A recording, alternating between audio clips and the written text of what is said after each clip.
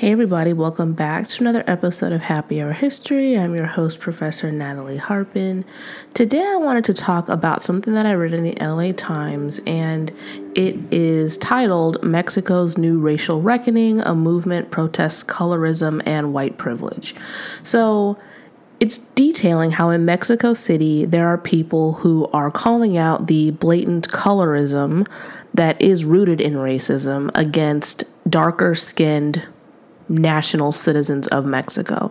So these would be the indigenous descended people and the black descended people, racially speaking. So with that being said, I thought about how it has related to the previous three parts that I've done about the diaspora and about the hegemonic realities of, right now that are rooted in the colonial period. So the colonial period, meaning for the Americas, this would be the 15th century through the 19th century. And what I thought was interesting was that the article itself, I kind of found problematic because I feel like it really let me just say it like this. It's calling out the racism. It's focusing on the indigenous descended people, which makes sense because, population-wise, it does also mention that the black descended Mexicans are people, who are descended from the enslaved who were enslaved in Mexico. But they really do take personhood away from the black population. So what I mean by that is that in the article, it's written by someone named Kate Linthicum, and she refers to the Spanish people, as she says, or I should say, as they say, the indigenous people and the black slaves. And so I've talked before about how we need to be intentional about not just referring to this population of people as simply slaves, but as people who are enslaved. Now, when we think about this, it's also, again, you remember from previous episodes of the podcast, but if you're new, hi, you can go back and listen to the other 3 episodes that I've done about the legacy of colonialism and racism within Latin America. But it's not a new concept for us to think about these enslaved people. And we know that within mainland Mexico, for example, they received many more enslaved Africans than the United States did. Those descendants of those people are still there in Mexico today, but they were only counted on the census as of 2015. So it would be hard for them to really gauge how many people would even classify themselves as Afro-Mexican or as black within Mexico, because there are so many people, I think, that have just been washed over. And the article does mention the fact that this concept of a national group, in this case being Mexico as a nation and a national group, really touted this idea that everybody there was the mixed result of indigenous and Europeans, which again is completely false. There are people who aren't mixed in that equation at all. And like I said, that completely ignores the fact that there was a much bigger African population within Mexico than even there was an African population within what became the United States. Now, the issue that they're facing in Mexico City is a lot of blatant colorism, and it stems from this restaurant. And apparently it's an upscale steakhouse, and the employees of the steakhouse have called the restaurant out because they've noticed a trend where the very fair complected people, like the white descended Mexicans, are seated in the best tables, and the darker skinned Mexicans are, sat elsewhere. So probably out of sight or just not considered, prime locations or just the best tables. And of course, the restaurant is denying this, and they're saying that that's not the case. But they've even had presidents of Mexico who have called this out, right? Some of you know from previous podcasts that the second president of Mexico was Vicente Guerrero, who's an Afro-Mexican, and everybody knew that he was black descended. And he was really instrumental for calling out the racism and abolishing slavery within the country. But like I was saying, the modern day things that we see here are rooted in these colonial time periods. So the language that's being used around the people who were there, calling them disparaging names, the treatment of these people, like in this case, like these restaurants, which of course it's going to spill over into other things too. The article focuses on a restaurant, but this is going to have very real effects on people who aren't going to be able to get certain types of employment. There was an ad that it calls out for an airline company. I'm not going to call them out because you can read the article yourself, and for the casting call, they said that it was a Mexican airline, and they said they didn't want any darker skinned people.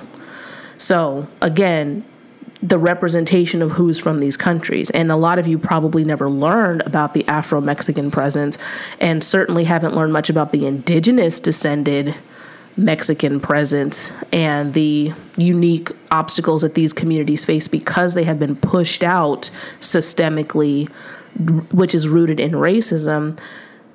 It's more to the point that it's a problem. And I think that it's a good thing that these employees have called it out because, of course, a lot of times when people are patrons of a place and make these comments, especially if they are dark-skinned people, or in this case, Black or indigenous descended Mexican citizens, they might be just gaslit into thinking that it's not a problem or that it is not really something that they should worry about or it's not a national issue.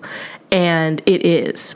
And this is a trend in a lot of these Latin American countries where they'll just say, oh, we have a racial harmony, because Brazil did the same thing. So they know that they have darker skinned people who are descendants of indigenous people or Africans, but they sort of just gloss it over as being, oh, well, we all get along. We're all national citizens. We're all the same people. And that couldn't be further from the truth. Nationally speaking, sure, they're the same people, right? Because they're all citizens of the same nation, despite having different races, just like here in the United States. However, in these Latin American countries, they still do tend to have racist practices that they can be outright with, even legally, like on paper, be outright with.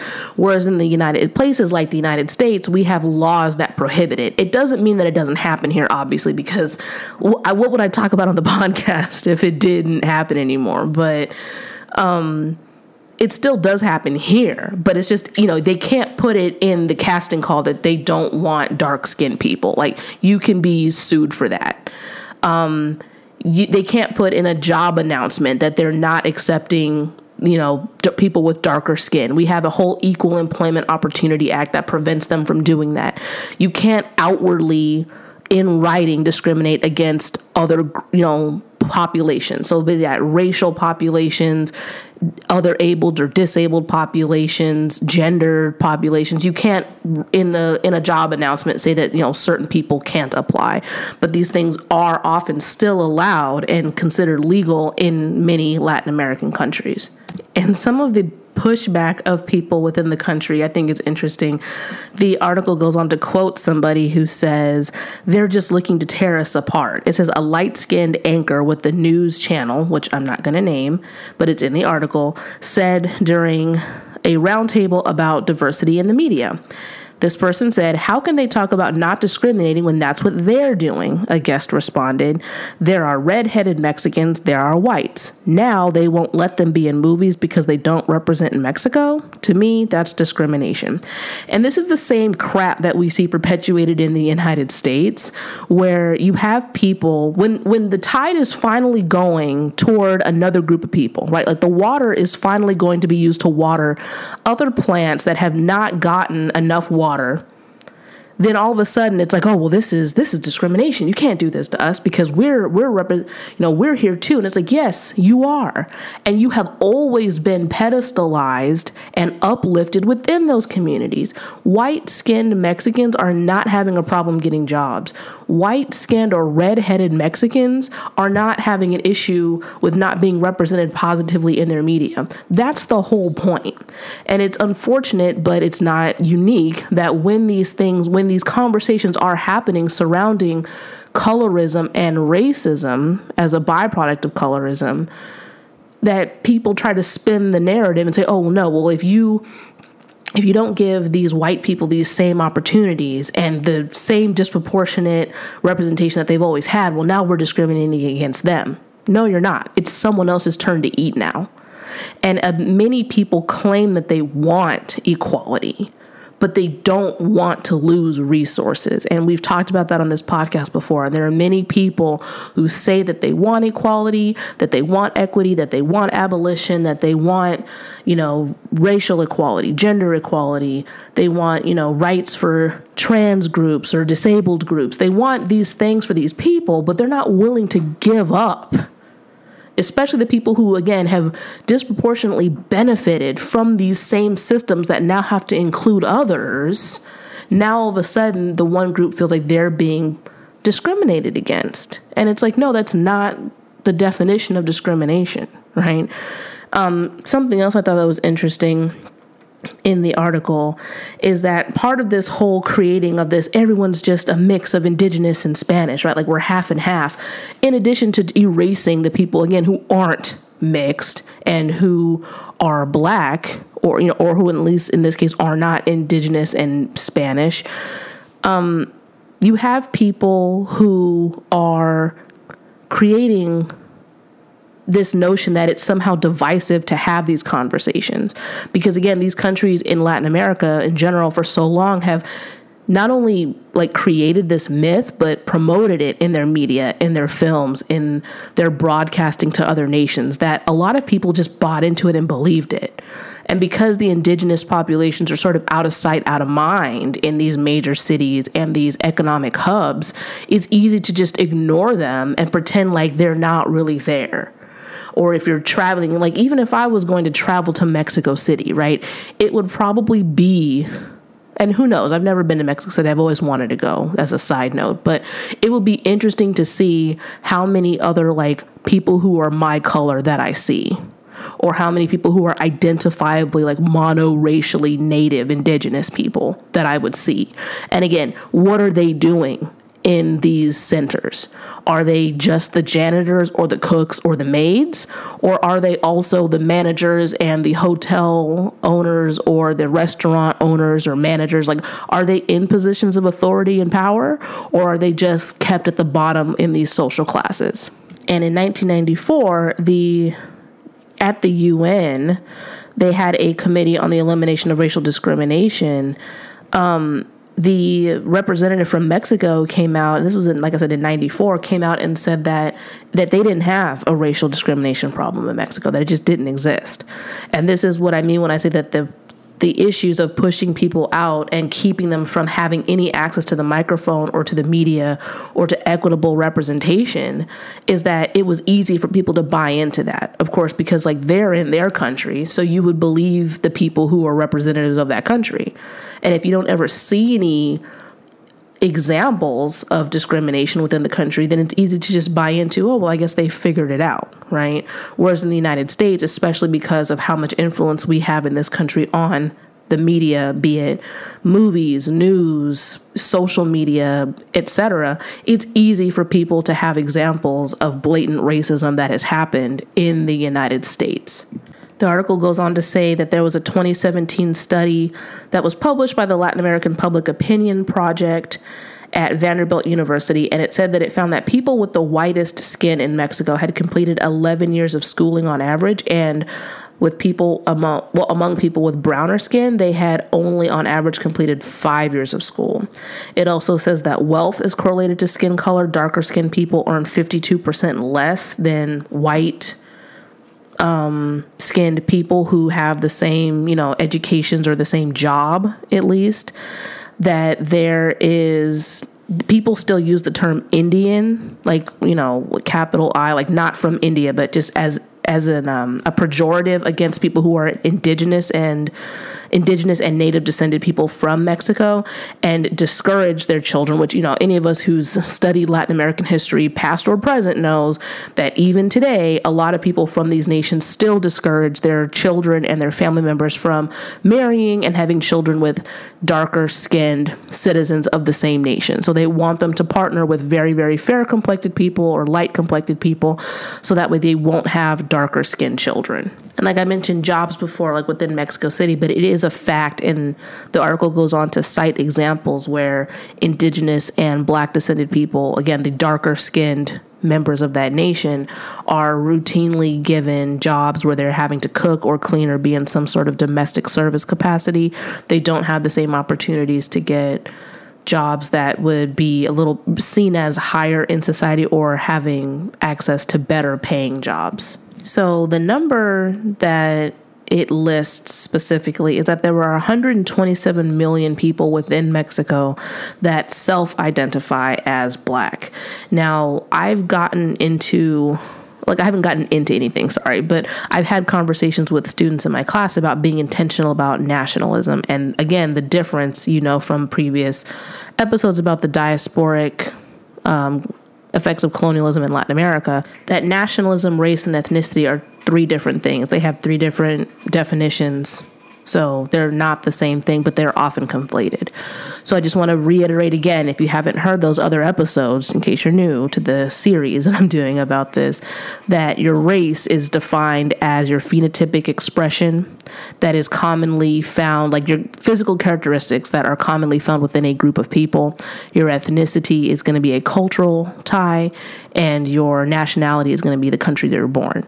So when I am saying Black, I mean Black Mexicans, or what we would consider them to be Afro-Mexicans or indigenous descended Mexicans, right? Their version of their native Mexicans, whereas here we would call them like Native Americans. So sometimes that's difficult for people because, again, they didn't learn about these unique experiences of these people who are indigenous and Black descended and who are not a part of that, what is, called mestizaje, which is the mixing in that country specifically, but in Latin America in general. Not everybody's mixed. There was a lot of mixing for a very long time. It was legal for a very long time, whereas in the U.S. and other English-descended colonies, it was made illegal, so it didn't happen quite as much, which explains like the differences with how we classify mixed-race people in English-descended colonies like the U.S. or Jamaica, Barbados, Bermuda, and how they do in French, Portuguese, or Spanish colonies in the New World. Like we're talking about one Spanish-descended colony, which was Mexico. But I don't want you to think that these are Black people who are from the U.S. or who are from the continent of Africa. Like these are Black Mexicans. They've always been in Mexico. Their nationality is Mexican. They were born there. They've been there for many generations back through the colonial times. Just like for me, like I'm an African American or a Black American, and my family's been in America for a very long time, right? So race and nationality are two different things. There could be a girl who looks just like me who was born in Mexico and whose family's been in Mexico for several centuries. Like my family's been in America for several centuries. She's an Afro-Mexican. I am not. I'm an African American. So I just wanted to be very intentional and just go over that real quick in case you haven't heard the previous podcasts where I do go more into that. The article does also mention the pigmentocracy that we've talked about in the previous episodes of this, and about how society was created with caste in mind and with skin color in mind. So Europeans, in this case Spanish people who were born in Spain, were at the top of the racial ordering. The people who were Spanish 100% but were born in the New World, they would have been called the criollos, or Creoles as we would call it in English. And then beneath them would have been the people who were, 3/4 white and 1/4 native, or half native and half white, or, different. They call it mathematical, genealogical mathematics. That's what Anne Twynham calls it in her book, Purchasing Whiteness, which is a great book, like I said, by Anne Twynham. But the indigenous descended people and the African descended people who were not mixed were at the very bottom of that. So the indigenous people were actually above the Black people because, colonially speaking, the indigenous people, in the eyes of some of the priests who were sent to the New World, considered them to be more pure than even some Europeans, and they were definitely given more sympathy and were never formally categorized as slaves. So the bottom of that would be, of course, the Black descended slaves, the African slaves within these Latin American countries. And consequently, even today, their families are still the bottoms of those society. They've often been erased.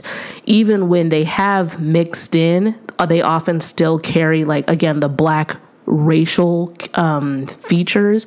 So when I'm thinking about hair texture, very, like type 4 hair that we would call it, very like curly, coily, kinky hair, that they have, some of them have very, very dark skin, that they have, African features with regard to like their nose and lips and things like that. They're very clearly Black descended, even if they don't look the way you would think like a monoracial Black person does. But there are monoracially Black people who are Mexican citizens. And I think we've talked about this before, but they often get accused of being defectors from Cuba because, again, like even in the eyes of the Mexican government, they don't conceive of the idea that there are any like full Black people in Mexico or identifiably Black people who are citizens of Mexico. And that's the problem with buying into this idea that everybody there is just some, super mixed race of indigenous and Europeans. And that couldn't be further from the truth. But because of that, that's why, again, we don't see the representation. So I've talked before about how Yalitza Aparicio, who is a Mexican actress of indigenous racial descent, and how she was on the cover of Vogue Mexico. And, there were a lot of disparaging things that were said about her and her look, because in her society in Mexico, she would still be considered an ugly woman because she's dark skinned, because she's a native, or as they would call her, an Indian, right? As the article says, she's just automatically seen as ugly. And that's how it is for Black women within Latin America and Native women throughout Latin America. They're just automatically just seen as ugly because of their skin color, period.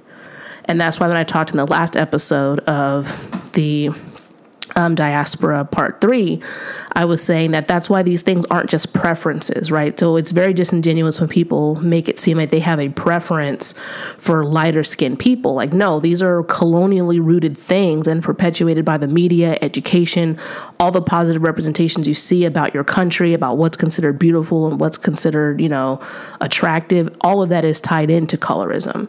And that, again, has affected how these people are able to not get roles. I might as well call it the airline because, like, they obviously were very wrong for what they did, but it was Aeromexico. So Aeromexico is the airline that I mentioned earlier that did, said we don't want any dark-skinned people at this casting call for this ad. And that was only in 2013. So it wasn't very long ago. Like, all of you remember 2013. So it has effects on the media campaigns. Now, I think it's interesting that for soccer and for sports, it's not quite the same. And it doesn't tend to be the same types of colorism among the men as it does the women, but it still happens collectively. And that's why we're talking about it right now. But the reason why, back to Yalitza Aparicio, that it was such a revolutionary thing that she was on the cover of Vogue Mexico was because she was on the cover and she wasn't being depicted as a maid. She wasn't sharing the cover with anybody. She looked absolutely beautiful. But again, her likeness is not considered beautiful in her country, even in the year that it happened. And I want to say that was like in 2015. I want to say it was around then, but you could Google it, like Yalitza Aparicio Vogue magazine, and it would come up.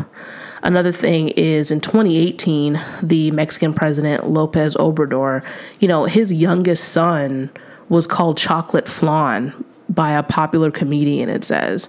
So this is the president's son who's a darker skinned person, or it's considered dark skinned for that country. And comedians are making fun of him because of his skin color. And again, these things don't happen as much to the lighter skinned people. And even when they do happen, it hasn't went to the light skinned people. It doesn't have any effect on how they're perceived. It doesn't stop them from being able to get jobs. It doesn't stop them from being able to get marriage proposals, or doesn't stop them from, being accepted by a partner's family because they're light skinned. So any jokes made about light skinned people is nowhere near as detrimental as the jokes made about darker skinned people. And one of the last things that happens in the article is that it does mention a woman who is an actress, and she says that where she was from, like in her where the childhood, her neighborhood that she grew up in and the area geographically that she grew up in, she was considered somebody with lighter skin. But when she started working in the film industry and, trying to get acting roles, that she was clearly one of the darker people amongst those peers. And she was saying how, her name is Maya Zapata, so she was saying how she was having conversations with the people who she was with on some of these like trips that they would go on as groups. And these people were telling her, oh, I don't see color. I don't see color. And, for her, she couldn't help but see it, right? Because the people who look like her are the ones who are the maids. The people who look like her are the ones who are in the service roles. And again, back to that domestic capacity, these are the only jobs that they're allowed to get. So even though she was among people who she thought were her peers, like saying that you don't see color is very hurtful to people who, again, are constantly reminded of their color, be it because of the society that they find themselves in, where maybe they have a little bit of privilege, but notice that everyone else who looks like them is not enjoying that privilege, or the aggressions that they receive because of their color. So missing out on opportunities in this case for acting work, being passed up for opportunities, not being able to go to casting calls, having people question your national identity or the authenticity of your national identity. And I just want to take this time to mention again that this is one of the things I've always thought was very problematic years ago. And I actually wrote something about it and I never turned it in. Like sometimes I just write stuff up and I don't submit it anywhere. I just need to like get it off my chest, so to speak. But I wrote something and it was about how when Lupita Nyong'o identified as she identified as a Nigerian Mexican, people within Mexico like flipped out because as far as they were concerned, she's not Mexican. And I was saying that that's rooted in that colonial racism, right? That this identifiably black woman, monoracially black woman, cannot possibly be from our country. We can't acknowledge that she's one of our national citizens, even though she is. She was born in Mexico. Her parents are from Nigeria. So how is she not a Mexican, right? And that's why I was saying before that when we conflate nationality and race or nationality and ethnicity, it makes people say, well, why, no, she's not Mexican. Look at her. She's black. It's like, yeah, but black is a race. Mexico is a nation. So Mexican is a nationality. It's a national group of people with many different races within it. And she speaks fluent Spanish because, of course, like she grew up there as a kid. Her first name is Lupita. Like her parents were influenced by the culture that they were around. And again, there are plenty of people who you and I know who are just as American as anybody else, whether they have, anglicized names or whether they have Mexican names or Spanish descended names, etc., indigenous names. And they would think it was completely unconscionable if someone questioned their Americanness because of their cultural ties to another country, like their parents' ties to Mexico. They would say that doesn't not make me an American citizen because my parents are from another country, right? Same thing with Lupita. Okay, so being somebody who grew up in that culture, born in that nation, and culture meaning ethnic group, like Latinx ethnic group, being born in Mexico, she is a Mexican citizen. She's not a U.S. citizen. So she's not an African American. So I wanted to talk about that too. And I thought the article, like I said, was pretty good. I think that there are some things with the language that were kind of just irked me because, I'm reading it as a black woman. I'm reading it as a black historian. I'm reading about it as a diasporic historian. So as someone who is invested and interested in the black experience throughout this hemisphere.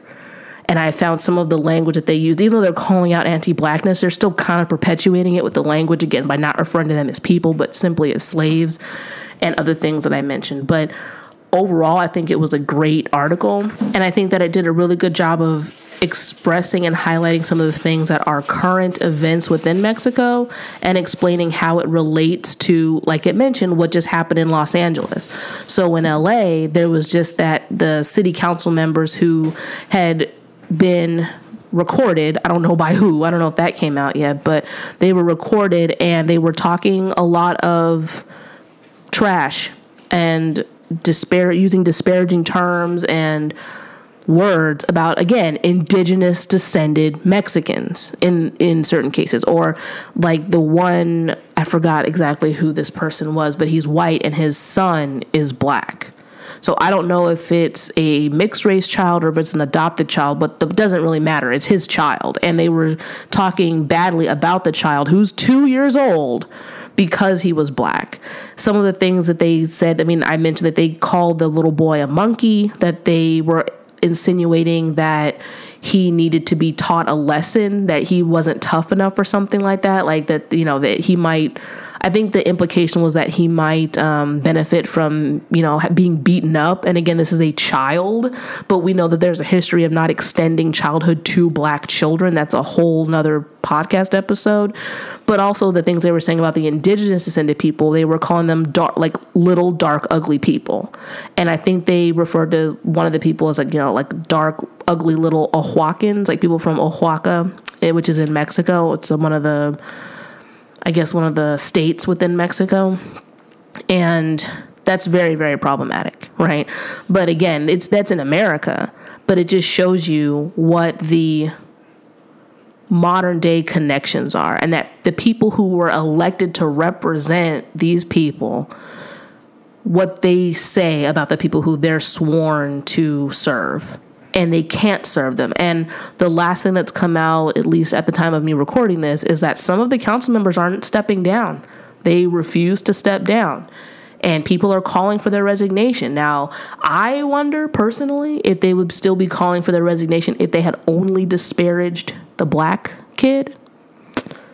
Again, I'm not disillusioned by any notions of people of color solidarity. I think those are individual instances, but it doesn't tend to be collective to the like statewide or nationwide. But the people are still calling for them to step down, and they should. The things that they said about these indigenous and the black people is completely ridiculous. They have no role in serving the communities that they were elected for.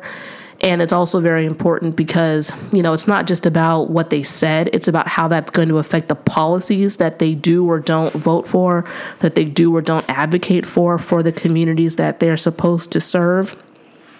And when we're talking about the redistricting that happens all the time within politics and within communities, we talk about allocations of resources when it comes to education, or, I mean, I've talked before about how, you know, the disparities among like where there are trees planted and how that keeps people cool, especially with global warming. All these things are decided at the city governance level. And if these people feel these ways about the most affected people, again, indigenous and black people within LA and within these districts, if they feel that those people aren't equal to them, or that they're not worthy of protection, or that they're not even important enough to show respect to for their culture or their racial group, they're not going to do the right thing by those people. And I think it, you know, it's just, you know, sorry, Dad, I think it just shows like, you know, unmitigated gall that that some of these people refuse to step down, that they're saying, nope, you know, like, I'm not leaving. So we'll see how it goes.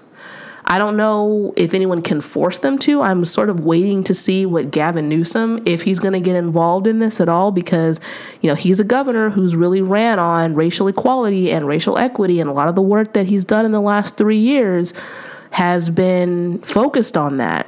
So we'll see if, you know, if he calls for them to step down. I know Joe Biden has, and he's the president. But I don't know if federally, you know what I mean, if that's something that the president can enforce, or if that's something the governor has to, if it's like a states' rights, right? I've gone off about that, but maybe I'll make another podcast about that later. But I don't know if that's something that the state has to decide, which of course that decision would be left in the hands of Governor Newsom. So I'm going to sign off for today, but thank you as always for listening. I really appreciate you all listening, and I know that the topic is sensitive and it's very important, and I know this one was more international news, but, you know, has very real ramifications and effects on the American populations of people who are from those nations, because, like I said, hemispheric-wide, diaspora-wide, these are common occurrences in all of the countries in this hemisphere, you know, including the United States. So I hope you all have a great rest of your day or evening, and I'll see you on the next episode. Bye.